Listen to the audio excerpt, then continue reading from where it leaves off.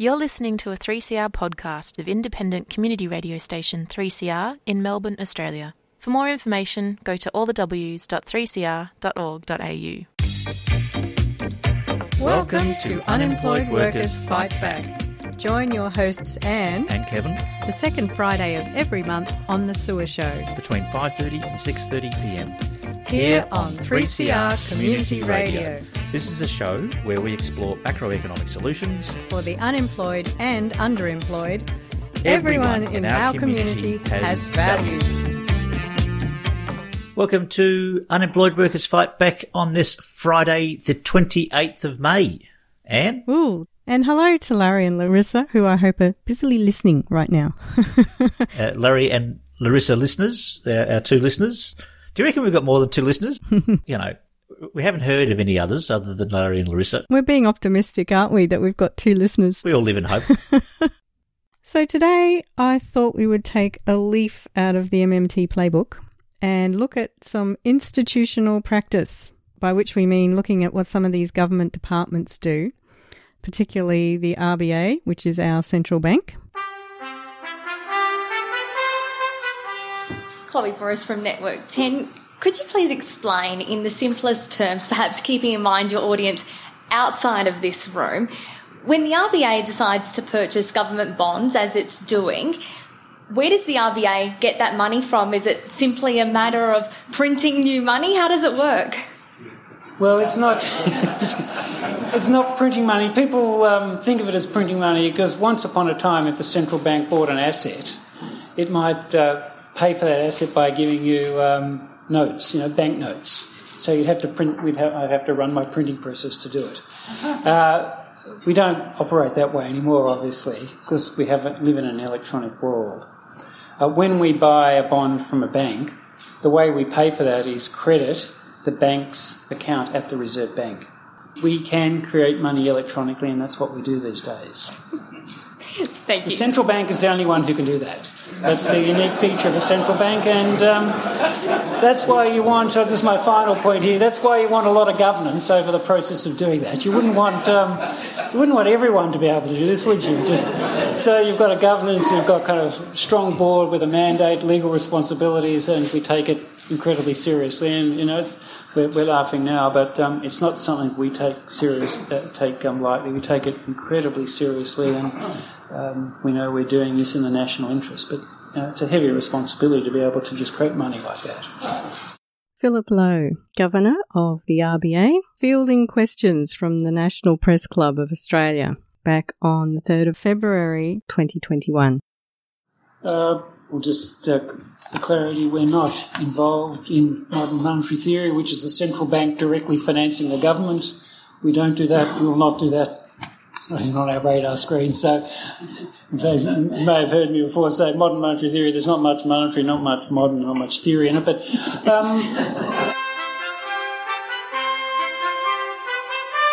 first they ignore you, then they laugh at you, then they fight you, and then you win. So modern monetary theory, or MMT, is that school of economic thought that looks at institutional practice and tells us how the federal government spends. Now, last week, Anne, we were talking about how the coalition has abandoned its position of running balanced budgets and surpluses, and it now regards itself as a government that has embraced fiscal spending. That spends, yes. We're trying to explain what a seismic shift this is in the way that the coalition government and orthodox economists are handling the economy, because remember when this government under Tony Abbott first came in, the massive catch cry was debt and deficit, we've got to live within our means. And now that's all been abandoned by the same government. I guess triggered by the COVID pandemic lockdowns where they just had to spend. So I think history overtook them. And what it showed was that spending is a good thing, not a bad thing. And if you don't do it, the economy will collapse. So it's the exact opposite rhetoric of what they've been saying before. If the government doesn't contribute to the economy adequately, the economy will fail. Exactly. Now, we use the word debt and deficit, and You and I have had this conversation. We need to abandon those words. It's not debt and deficit. It's a government contribution, a necessary government contribution to the economy to stop it from failing. It's the necessary supply of dollars to have an economy. If they didn't supply the dollars, we wouldn't have an economy. Yeah. You know, so why we're talking about this as a big shift is because there's been this decades-long debate about when to use monetary policy and when to use fiscal policy. So if we just remind Larry and Larissa that monetary policy is mostly about adjusting interest rates, and the institution that does that is the Reserve Bank of Australia, the RBA, which is Australia's central bank. And then fiscal policy is the government's ability to create money when it spends. So the Australian federal government is the issuer of Australian dollars. No one else can do it, otherwise that's called counterfeiting. The dollars are not like gold in the ground where there's a finite amount. You can never run out of dollars because the dollars these days, they're numbers in a computer. So the Australian government does not need to tax in order to get the dollars. It doesn't need to tax anyone. It doesn't need to borrow from anyone to get the dollars. What actually happens is that the Australian government creates new money when it spends. And that spending is a very formalised, restricted process, and it can only happen when Parliament agrees to spend money on something, and then it instructs the Treasury and the central bank to put the right numbers into the right bank accounts. So, of course, that begs the question, why would the federal government do something like selling bonds? And often in the mainstream that's talked about as borrowing. And so people look upon selling bonds as borrowing because when you sell a bond, essentially you're taking someone's money now and then you're giving it back to them in the future with a little bit more money on top. So it looks like borrowing, and it is a kind of borrowing when the state governments do it. But surely the federal government is not borrowing Australian dollars. Well, it's an odd sort of situation because the Australian federal government is actually legally obliged to borrow whatever amount of money is in excess of tax revenue. And this is a rule known as the full funding rule. And it's a sort of neoliberal idea that's been put into institutional practice. And the people in charge of selling these bonds, they are a subset of the central bank, of the Reserve Bank of Australia, the RBA, and they are known as the Australian Office of Financial Management. You're listening to 3CR 855 AM on digital and on the internet, www.3cr.org.au. So the settings politically have been that the Conservatives hate fiscal spending. They think that the economy should be driven by the private sector and that government should get out of the way and only become involved in the economy in a minimal capacity, which is law and order and defence. And everything else should be run by the markets and that the government should just stay out of the way. Well, they've abandoned that policy. Yeah, for years they've been telling us that the government can't spend because that will create inflation. And now we're seeing that that's not necessarily the case. Really, the purpose that the not spending enough was serving was that it was shifting spending into the private sector. So it was shifting it out of the public sector where decisions get made for the public good. Yeah. And it was shifting the spending decisions into the private sector, which really the spending decisions are made in the interests of profit. Greed. So this is why we're so interested in who is spending and when. And the emphasis under the conservative neoliberal regime that we've been living under for decades is to make rich people richer and making poor people poorer under their model, which seems to run out of steam. And that's what we're talking about this week, isn't it, Anne? Monetary policy and how it can't be the only tool to run an economy. And what's really interesting about what's going on with this debate, at least I think it's pretty good entertainment, is that given that it has been the central bank, the RBA, who has implemented this monetary policy, now that we're seeing so clearly that monetary policy alone doesn't work, all the economists and pundits and commentators, they're all coming out of the woodwork and blaming the RBA for not doing monetary policy correctly. They don't understand that this system isn't working. They think that it just needs some tweaking or that somebody has done something wrong, rather than that it's a fundamentally flawed system to start off with. It's very interesting times, and poor old Philip Lowe, the governor of the RBA, is feeling the heat. Well, you know. You didn't have to take the job. You're listening to Unemployed Workers Fight Back here on 3CR Community Radio.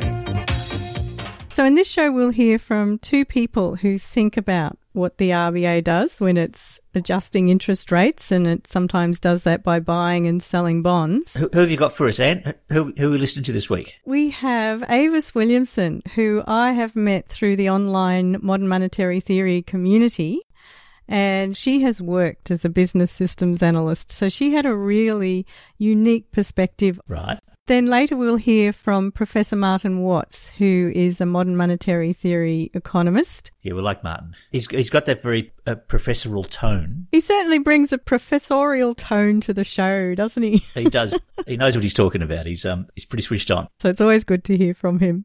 So we'll hear from Avis first, and we will hear her mention Stephanie Kelton, who is an American MMT economist. And she wrote the book, The Deficit Myth. Well, The Deficit Myth is certainly a very relevant book right at this time, isn't it? Mm. All this talk about deficits and people freaking out, she just busts that wide open and tells you, don't worry about it. Doesn't matter. Exactly. So let's have a listen to how a business systems analyst might point out that the emperor has no clothes. I'm speaking with one of the members of what I think of as the extended MMT community online, and that is Avis Williamson. Welcome to the show, Avis. Thanks. Do tell us your MMT story, how you came to it and why you're interested enough to be talking about it online. How I came into it was quite interesting. A friend and I went down to Sydney to listen to Stephanie Kelton. Mm-hmm. And I was pretty impressed by her ability to think very clearly and to express very clearly her understanding of how systems work. And that got me into starting to look at some more. My background is basically in business management systems, and so processes always get me. I've developed processes for all kinds of business activities, everything from rail to road to distribution to production. So the fact that what Stephanie was talking about was very process orientated grabbed my attention immediately. Tell me how you saw what she was saying as process oriented. Many people wouldn't have that filter, I imagine.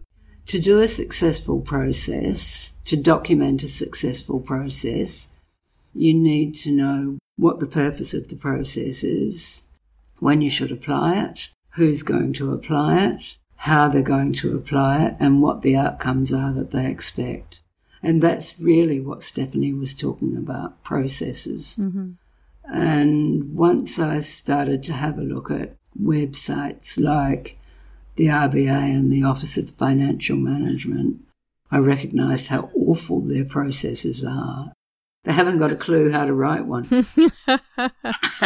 So not even the economics, but just how they're constructing what they're doing. Yes, basically. When I went into the websites and had a look at what they say they do, I discovered they don't really know what they do. Mm-hmm. They describe, for example, how they offer the tender up for bond buying. The Office of Financial Management? Yes.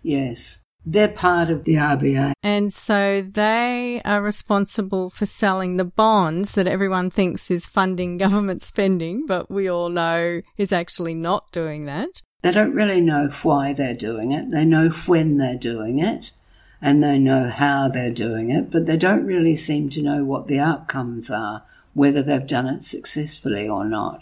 Mm. They choose on the basis of who is going for the lowest interest rate, which might well be zero, but they don't define what percentages they're looking for at any particular level of interest rate. And I found that really interesting because it's probably luck more than anything else. This is an absolutely devastating critique. If you want a process that achieves what you're setting out to do, you sure as heck don't rely on luck. So which part of it is luck? Well, it may not be luck so much, but they don't describe how they do it. So if I was an investor, I'd be pretty reluctant to buy bonds because I don't really know what I'm going to get out of it. I might get the interest rate I nominate, but then again, it's unlikely I will. Mm-hmm. The only benefit a bond investor is actually getting is that they've got a guarantee of getting their money back. Right, because we know it's the currency issuer. They're not necessarily going to get their preferred interest rate. Mm. And the spread goes across starting from the lowest up to the target cash rate. Mm. Certainly the Office of Financial Management would never get Quality Management System certification. Wow. And what's interesting to me is it's become obvious that there must be some kind of institutional dissonance going on. Yes. Given that there's 40 people sitting in an office there doing something. They don't really know what they're doing. Somebody in there must understand it, but they appear to be incapable of writing the process on paper. And you're saying it's kind of like on the part of the Office of Financial Management because they don't know what the lowest bid's going to be until it happens. No. There's probably some kind of tacit agreement between bond investors and the Office of Financial Management, but that agreement about how you do things isn't really spelled out. I find it fascinating that it's not. You can't then go and measure whether you're achieving what it is you're setting out to do. Just crazy. I don't really know what the heck's going on there, but I really think they don't either. Look, it must be totally frustrating not to actually understand what your job is. How do you live with it? When I've spent time working with people on a process, particularly practical people, and we talk about what they actually do, they sometimes are really surprised that it can be readily described. And they're often really surprised that an outcome can be identified and that outcome can be measured. But it's usually very satisfying for them to be able to measure the outcome and see what they've achieved. And so I reckon working in the Office of Financial Management and the RBA would probably be the most frustrating job ever. Like, how can you go home and say, gee, I know what I did today? Like, you can't.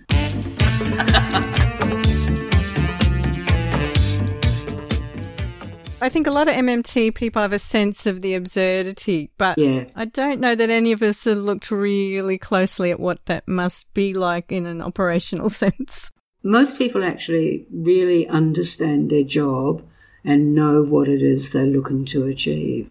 I haven't really met anybody, I think, in the whole years I've been working on systems like this that doesn't really understand what it is they're trying to achieve.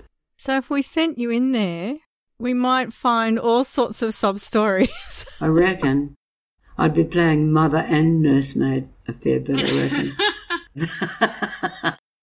So is this an unusual omission? It's a common omission in a lot of businesses that they haven't figured out how they're going to measure whether what they're doing achieves the goal that they're looking for.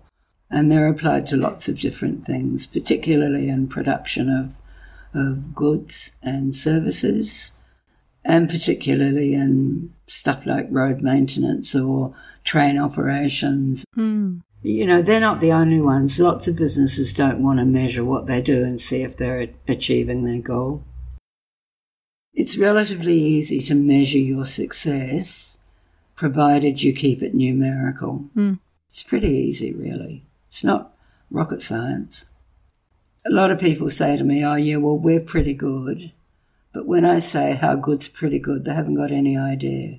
pretty good doesn't tell me a damn thing. If they can say, well, we achieved 98% of our targets over X period, then I can say, okay, yeah, you are pretty good. How do you do it? So, with an MMT perspective on all of this, my immediate reaction is that this sort of lack of self-reflection serves a purpose. I think it probably does. So I suspect you're right that it's not wanting to know, because once you know, when you find a problem, you then have to deal with the problem. Right. If you're working in somewhere like rail operations and you make a collection of fairly minor mistakes, it can have pretty disastrous outcomes. And I guess I really learned then to ask questions. And that was largely a safety issue, a public safety issue as much as a personal safety issue. But surely handling the country's dollars and cents, whether it's on a spreadsheet or whether it's the real thing, you know, that's pretty much a public safety issue to me too. So if you think about the purpose of the Office of Financial Management, it seems to me like their whole purpose is couched within an absurdity, which is this idea of full funding. Yeah, I think so. In fact, I'm damn sure it is. Probably what really needs to happen from a quality perspective is they really need to look at the way the whole organisation is structured, and I'm talking here about RBA as well, and say, does our structure achieve the outcomes we're looking for? And the thing is, if you're given an absurd directive to start with, where are you going to go with even looking at the quality of the process? Like, you're just going to end up in crazy land. Yeah, I think so. There's a lot they could do to sort it out, but I suspect they probably don't want to, because then they'll have to be upfront about what they're doing. Right. And that really becomes a thorny political, ideological issue. It doesn't have to be a political issue for them, but it's certainly an ideological issue. I'm quite sure of that. The framing of their understanding is all wrong. To me, they don't really know if they're achieving anything, let alone what it is they're achieving. And so you have a bunch of people who say, yeah, we've got to get this money in because the government needs the money. But the reality is that's bullshit. That's actually not the purpose of bond issue anyway. Really, they've got to get the money in because the investors make the money out of it. But they also invest in something they know will give them a guaranteed return. Whether it's a zero interest return or not isn't really relevant. They're always going to get it back. And it's a convenient place to put money when there's no demand for it. We're lifting the lid here on the can of worms. It's a huge can of worms. That's why I say it's ideological. The way they frame what they're doing is actually not appropriate and not accurate. Right. Their frame is, it's neoclassical, isn't it? Money comes from us so the government can spend it. But I haven't really noticed my signature on any of the banknotes I've got. And if it is there, I'd better start worrying. Who knows what you're doing in your sleep there, Avis? Yeah, well, I do talk in my sleep, so...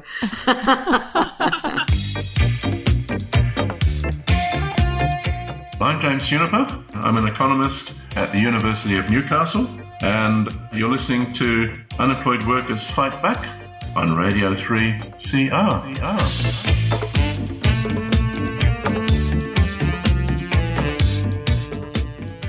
What is it about MMT that you would like the average person to know who really doesn't want to dig into the details of how the Office of Financial Management works? Really, I think we've spent 40 or 50 years of tagging every comment with taxpayers' dollar, and we have to drop that tag because it's not true. Taxpayers don't sign dollar bills. The government doesn't have to tax us in order to spend. And what I tend to say to people who say, no, taxpayers' money, if that's the case, you better check your notes, because if it's my signature on them, they're frauds. I didn't sign them. And so I'd really like them to actually have a look at what's written on a dollar note. Well, it's not a dollar note now anymore, is it? It's a 5 or a 10 or a 50 or whatever. I'd really actually like them to have a look at what's written on that dollar note. It sure as hell doesn't say Avis Williamson. Maybe you never paid taxes, Avis. I think I might have once or twice, damn it. Just to understand where the money comes from, it frees your ideas about what could happen. So really, that's the key, I think, understanding that the money comes from the governing authorities who have the legal authority to create it and spend it as they see fit.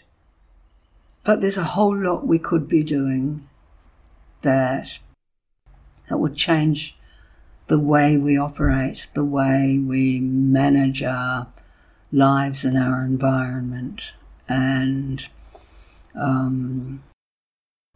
if we could just start to think that that's possible by understanding where money comes from.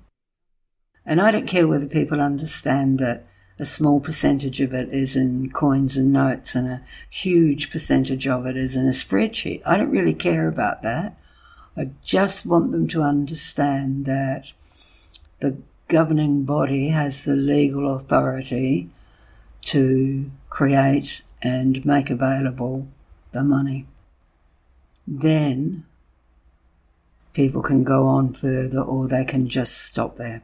And when we say create or make available the money, there's no limit on that ability. Yeah. I kind of had those suspicions for a long time. Back in the early 80s, I was actually working as the union delegate representative for my Polytech in New Zealand, and I heard the garbage that Roger Douglas was putting forward. And I'm calling it garbage. I knew gut instinct that it was garbage. And I didn't have much understanding of economics, either micro or macro. So I decided I'd better do something about that.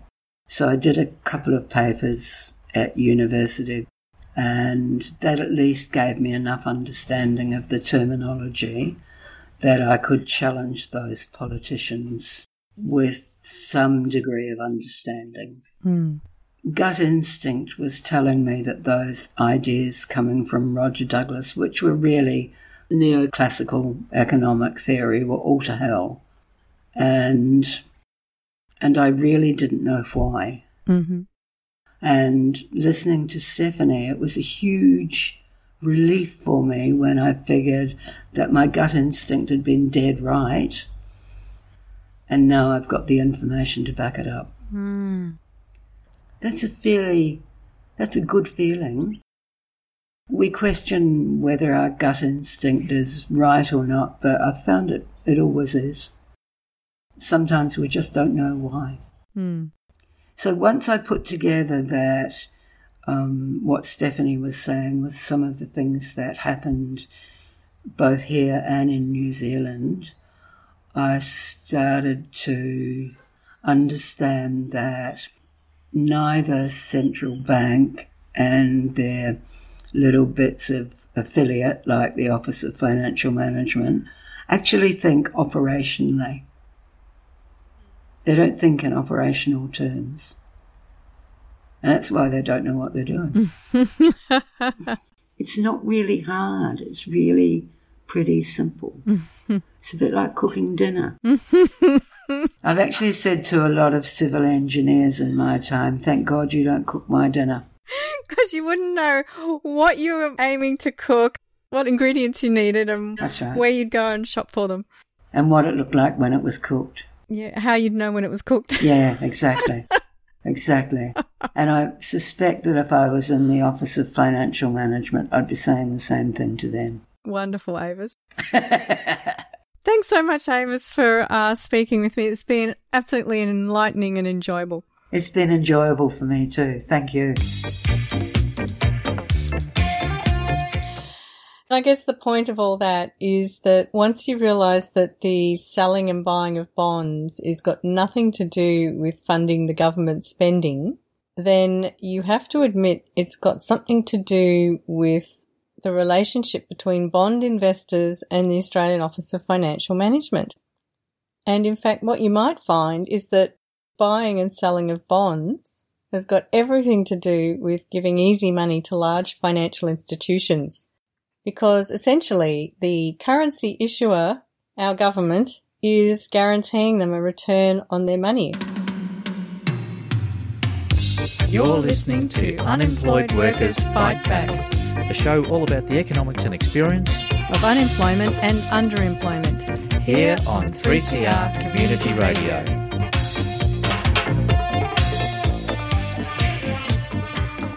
So, Kevin, we heard Avis mention Roger Douglas there, and he apparently was the New Zealand Minister of Finance who implemented a pretty harsh version of neoliberal policies of austerity in New Zealand. I was wondering who he was, because you referred to him and I didn't know who he was. Yeah, so I looked him up and he has bequeathed his name, and there's such a thing as Rogernomics. Rogernomics, yeah. It's like the evil younger brother of Reaganomics. So Rogernomics, is that where when you follow his policies you get rogered? I think it's this interesting brand of economic theory by which one can indeed be badly rogered by Roger Economics. Thanks for that, Roger. You're a good one. Yeah. Avis was terrific. She's very pragmatic. She seems just very cut and dry, and she seems to be able to analyse the system and say, well, if it's not working, why isn't it working? And when she applies it to some of the institutions that we just take for granted, you just sit there and go, oh my God. Exactly. I can see how it would be really enlightening for New Zealanders using the MMT lens to look back at how their economy was shredded by Roger. I get the thing with gut feeling and the rest of it, but I don't. I don't trust gut feeling and I don't trust my eyesight. So it's like just because I wear glasses and everything's curved because of the lenses of my glasses, my brain has to adjust. And also with gut instinct, like you feel it and you go, yeah, I feel it, but then I always want to verify it. I always want to double check. Which is always nice when you do verify your gut instinct and it turns out to be that your gut instinct was correct. That's very reassuring. But we've got to use all our faculties in this, including our MMT lens. True. There are many ways that you can keep up to date with 3CR news, events and programs. The 3CR website is a great spot to catch all your shows via audio on demand or scroll through our range of podcasts. It's also where you can sign up to our monthly newsletter, buy yourself a new t-shirt or check out archival audio from past broadcasts. Of course, we're also on Twitter at 3CR and Instagram at 3CR Melbourne. But don't forget our mighty AM band. Catch us anytime on 855 AM. Keep in touch. 3cr.org.au.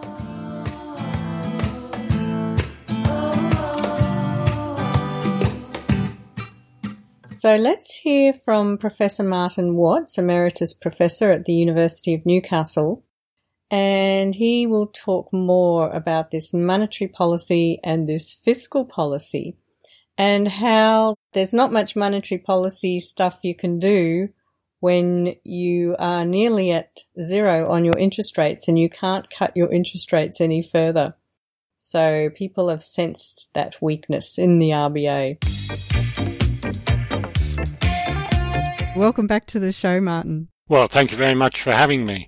What prompted this conversation was a couple of articles that I came across in The Age and the Sydney Morning Herald, which looked like they were led by senior economics correspondent Shane Wright. And they published what they're calling a special series on the Reserve Bank, monetary policy and the state of the economy, published around April the 6th, 2021, and that was under the headline, "The Central Bank Under Fire. Has the RBA Failed Australians?" They're saying the bank, meaning the RBA, is now facing rare criticisms by leading economists, former treasurers, and monetary policy experts who believe the bank has failed the country by holding interest rates too high for too long ahead of the pandemic. And they go on to say some experts even believe Bank Governor Philip Lowe should resign and the RBA board be overhauled. Just to give everyone a sense of how scathing this criticism is, they quote Stephen Hamilton, who is chief economist with Blueprint Institute.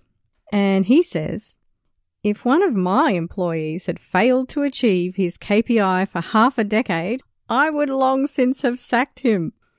Any excuse he had might be credible if Lowe had actually tried." I feel like I'm watching like a pack of starving dogs, and they've sensed a weakness in one of their own. You know, they can smell blood, and now they're circling. Now, I've gotten used to thinking, Martin, that it's heterodox economists like yourself who usually go gunning for the RBA. It looks like at the moment what we're seeing is an attack from their fellow orthodox economists. Am I using my MMT lens correctly to see this as like the community of orthodox economists looking for a scapegoat rather than looking to the failings of their own models? Well, I think you're right. I think the starting point is to say, well, what's the Reserve Bank supposed to be doing? Mm-hmm. And its chart is very clear. Essentially moderate inflation, full employment, and sort of long-term economic well-being of the population. If we look at the issue of inflation, there is a band of 2 to 3%. Since about 2014, interest rate policy by the Reserve Bank has not achieved the rate of inflation within that band. Secondly, we haven't had full employment. And thirdly, really, we've had very poor wage growth.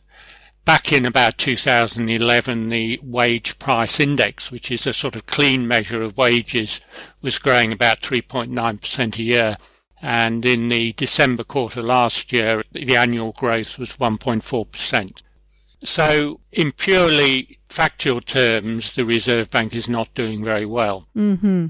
The question then is this purely a consequence of the Reserve Bank engaging in monetary policy by setting a target rate at the wrong level?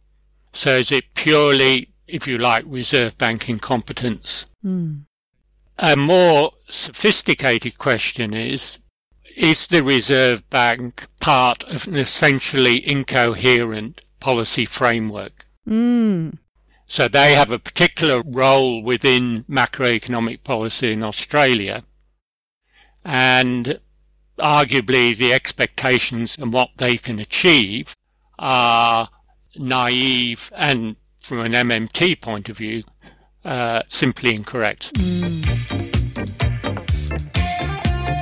So you mentioned that there's some truth to the accusation, but also that there is the deeper question. So could you put Phil and the rest of us out of our misery and just explain just exactly this ability by the RBA to adjust interest rates? What does that have to do with inflation and with wages growth? Well, the policy rate or the cash rate that the RBA sets on a monthly basis really sets the general structure of interest rates in the economy. And the argument is that if the rate is increased, then that filters through to the other rates, and this deters borrowing and spending and generally subdues the macroeconomy and reduces inflation. Right. The Reserve Bank, they have long memories in terms of the high rates of inflation in the 70s with the oil price shocks and in the 80s. So a charitable interpretation of what they've been doing is putting the priority of low inflation at the front. So there have been various criticisms in the articles you mentioned by economists saying they've kept rates too high for too long. So we would agree then on the description of the state of the economy, which is not doing too well on all of those indicators that you just mentioned. So from the MMT perspective, we're in agreement on describing the problem, but we've got to get the policy framework right. The underlying policy framework, which is now looking somewhat in tatters, is very liberal in inspiration, and that is that free markets plus flexible wages will give rise to an economy which essentially spends most of its time at full employment, which is referred to as the NERU, and monetary policy has a role if inflation is too high, and in extreme circumstances, fiscal policy has a role. But monetary policy is the main policy game. Heterodox economists in general would argue that the notion that the free market economy is going to achieve full employment is a nonsense, and Keynes made this very clear a very long time ago. So the starting point of a heterodox economist's interpretation of how the economy functions is the importance of effective demand.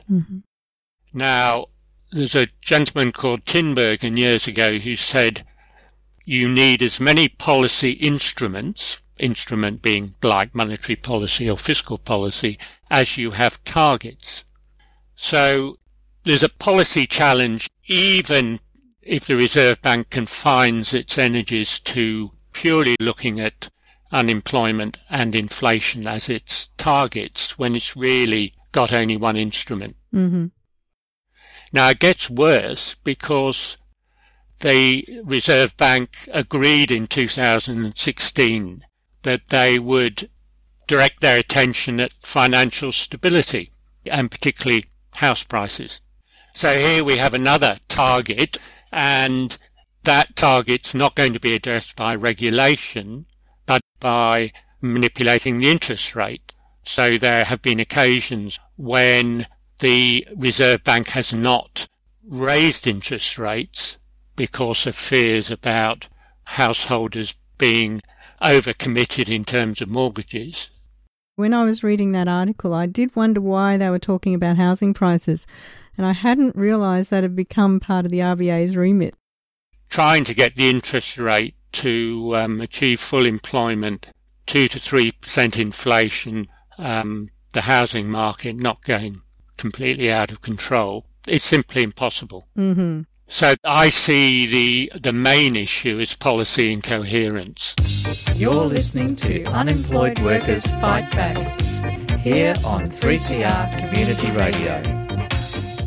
You know, in this article, Blueprint Institute chief economist Stephen Hamilton, he was even criticising Philip Lowe for frequently commenting on political questions that are well outside his wheelhouse. So apparently Philip's a little bit too vocal for his taste. I think Lowe's been rapped over the knuckles once or twice for making statements. And he would be probably one of the most outspoken governors. But I think it signifies Lowe's frustration. The idea that simply getting rates down to close to zero is going to essentially fix the economy. When you've got this political nonsense going on, that's the coalition of, well, we're going to show ourselves as responsible economic managers because we're actually going to achieve a surplus. There is clearly a tension between Philip Lowe, the Reserve Bank governor, and Treasury.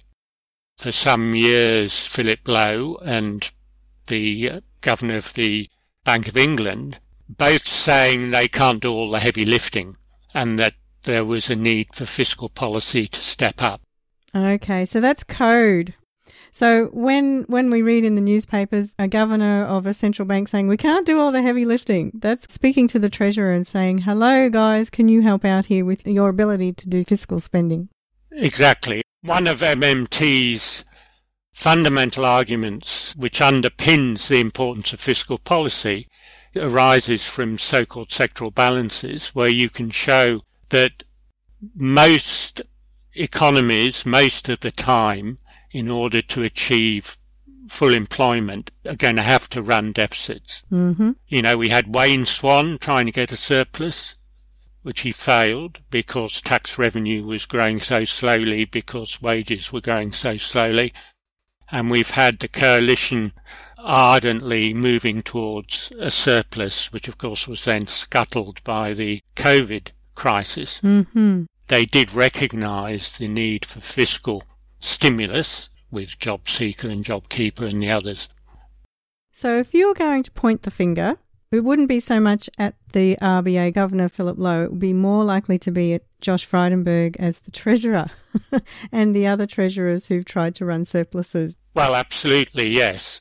I think many economists, many heterodox economists, just don't believe monetary policy is capable of influencing inflation and employment/growth in a predictable way. And we should be using fiscal policy to affect economic activity, but also via a job guarantee, it can be used as a counter-inflation mechanism. That's very central to modern monetary theory. I was wondering, am I right in thinking that RBA governors rarely give interviews? Traditionally, Reserve Bank governors hold their tongues. And yet there he was back in February talking to the press club. I was wondering if he was doing that partly because he could see the whites of the eyes of the wolves coming at him. Well, there's a general trend with central banks that they have become more forthcoming and informative about where they see policy going. It's referred to as forward guidance. So agents in the market, financiers or whoever, don't get a nasty shock when interest rates are increased. Mm-hmm. And this sounds appropriate, being transparent as to where you think the policy rate is going to go. It does enable market participants to hedge. And the other problem is that you might find that circumstances change and you sort of locked in, then have to say, well, sorry, we'll change policy. So there's been good reasons for the governors to be a bit tight-lipped, and it's a bit of a no-win situation when you're the governor. You're damned if you speak and you're damned if you don't. Well, that's right, yeah. You're listening to 3CR 855 AM on digital and on the internet, www.3cr.org.au. And in fact, it was the same Stephen Hamilton, the Blueprint Institute chief economist, who said that the Treasurer should launch an independent review of the RBA and our monetary policy framework, ideally chaired by a foreign-based independent expert with intimate knowledge of the way foreign central banks operate. And I was wondering what you thought of that idea, Martin. Well, I think they should not focus specifically on the Reserve Bank, but conduct a review of what the appropriate macroeconomic policy framework should be. Because the track record after the immediate post-war period is very poor. We haven't had anything resembling full employment. They're not really taking that wider view that you're talking about. Yeah, I mean, it's ludicrous to confine it to the central bank. Unless you're a firm believer that the central bank and monetary policy are going to solve all the macroeconomic ills, which I don't believe in and never have and never will.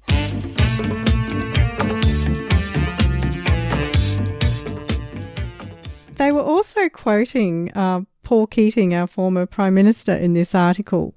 And he said the failure of monetary policy was its failure to secure essentially real wage growth. So he's also kind of sticking the boot in here. I just think, well, isn't this the same guy who as Treasurer oversaw the ascent of monetary policy and the undermining of union power, which I think would have contributed to low wage growth? Well, absolutely. And He was treasurer when we had the recession we had to have, and it was brought on by the fact that the raising of interest rates didn't have the desired macro effect, and so they rose and rose, and, mortgage rates ended up around 17-18%. That is a very good example of the ineffectiveness of monetary policy. Mm-hmm. So I would leave the interest rate fixed. So you set it low and say, well, this is where it's going to stay. Mm. Essentially scrapping the discretionary use of monetary policy. That creates a very stable climate for decision making. Makes very good sense.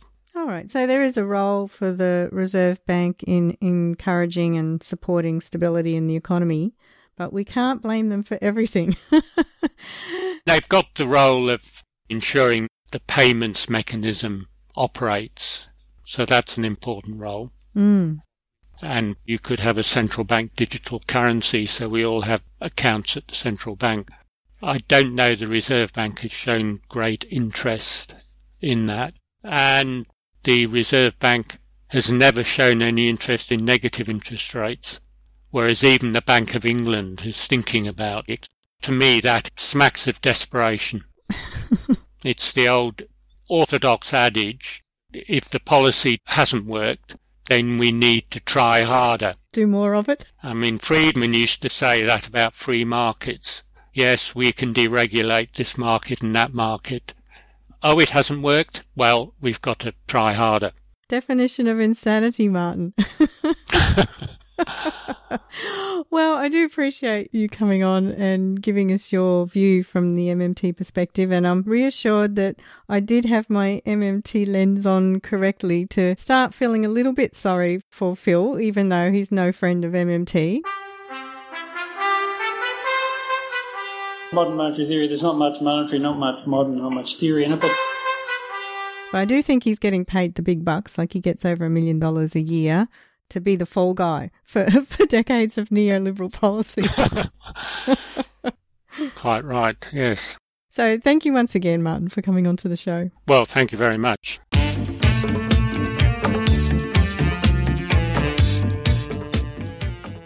So what I'm learning from these conversations is if the Reserve Bank has to do everything through monetary policy, it means that the government should do as little as possible, which means everything comes down to free markets. Mm. And I think this plays into the conservative, the free market, the neoliberal ideology. Mm.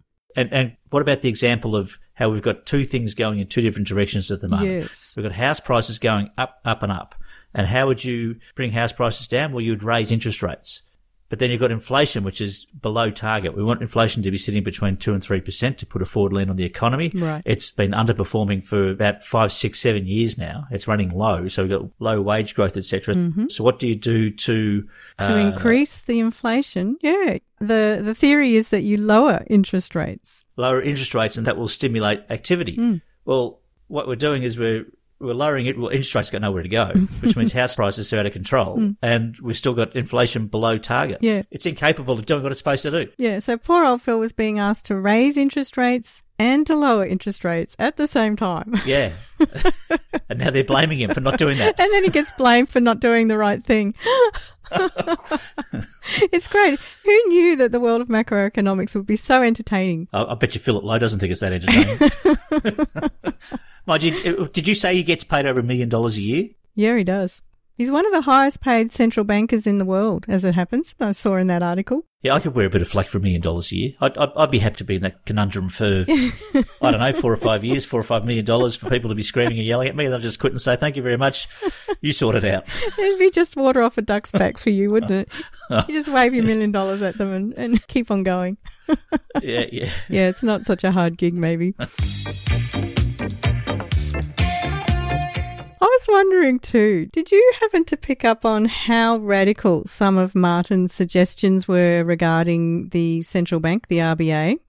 I must admit, when I was talking to him, I just went, without really thinking about it. But Martin was saying there that the RBA should just set and forget the interest rate. Yeah.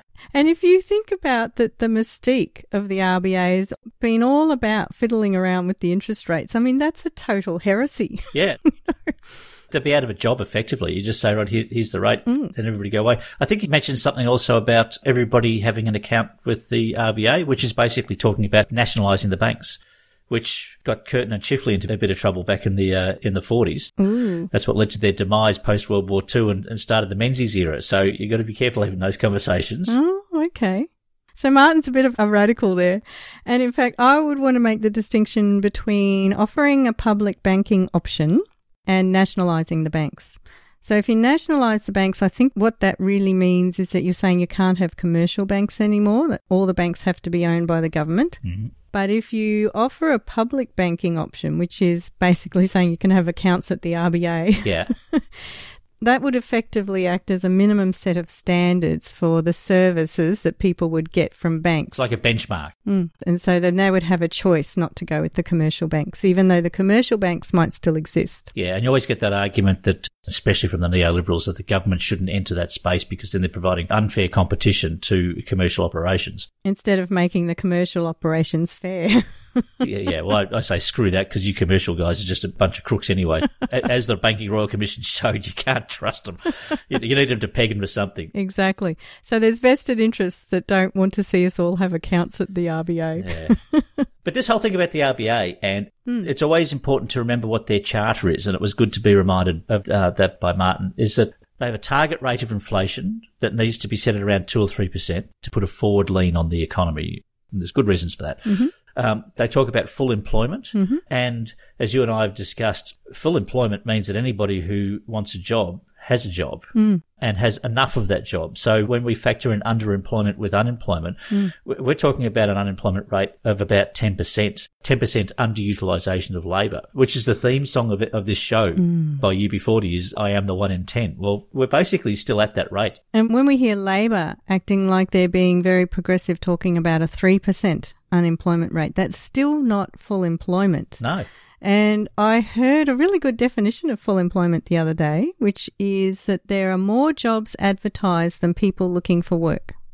That's also another way of knowing that you're at full employment. And that was the case very much back in the 50s and the 60s, where you could always find work. It mightn't be the ideal work that you wanted, it mightn't be your dream job, but you could do a job while you're looking for your dream job. And that's a nice place to be in, as opposed to, not being able to afford to pay the rent. So that was the second thing with the RBA, was you've got this target rate of inflation at 2 or 3%, full employment. And the third thing is this very general thing about just the general well-being of the economy, which is pretty open-ended and kind of soft and lovely. But that's part of their charter as well. I guess they should be watching out to make sure there isn't a crisis brewing, like a 2008 GFC.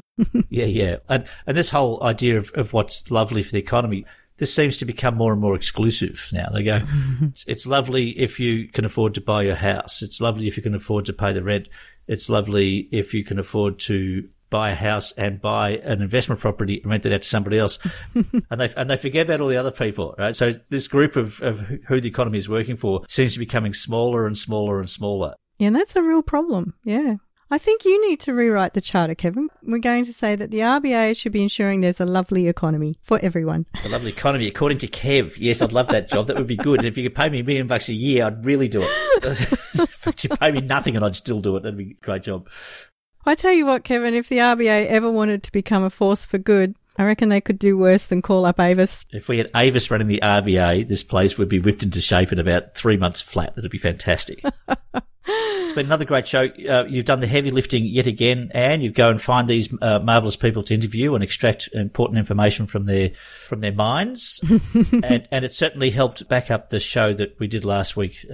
We've got to keep on reminding Larry and Larissa the significance of this fundamental shift, a conservative government. And it could probably only be done by a conservative government, because imagine if the Labor government went on this fiscal spending spree like they did during the GFC to a much smaller extent, and they just copped it sideways from the Conservative government. Right. But when a Conservative government does what they will criticise a slightly more progressive government are doing, you can institute change. So I wonder if this is the beginning of a brave new world where governments embrace fiscal spending, don't care about deficits, and we're going to start addressing issue after issue.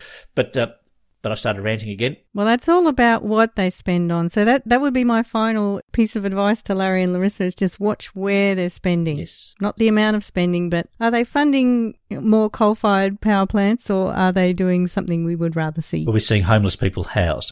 So it's marvellous to be fiscally spending and injecting money into the economy.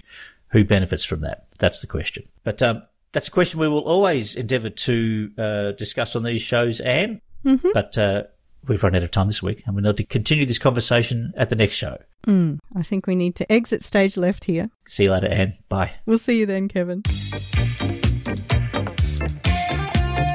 You've been listening to Unemployed Workers Fight Back. Join us the second and fourth Friday of each and every month as part of the Sewer Show on 3CR. Listen to this show as a podcast by going to 3cr.org.au. We thank all our guests, and I thank you, Anne. And I thank you, Kevin. Oh, no, the pleasure was all mine. Oh, no, Kevin, the pleasure was all mine. You mean all the pleasure was yours? Kevin, I think I took... You've been listening to a 3CR podcast produced in the studios of independent community radio station 3CR in Melbourne, Australia. For more information, go to allthews.3cr.org.au.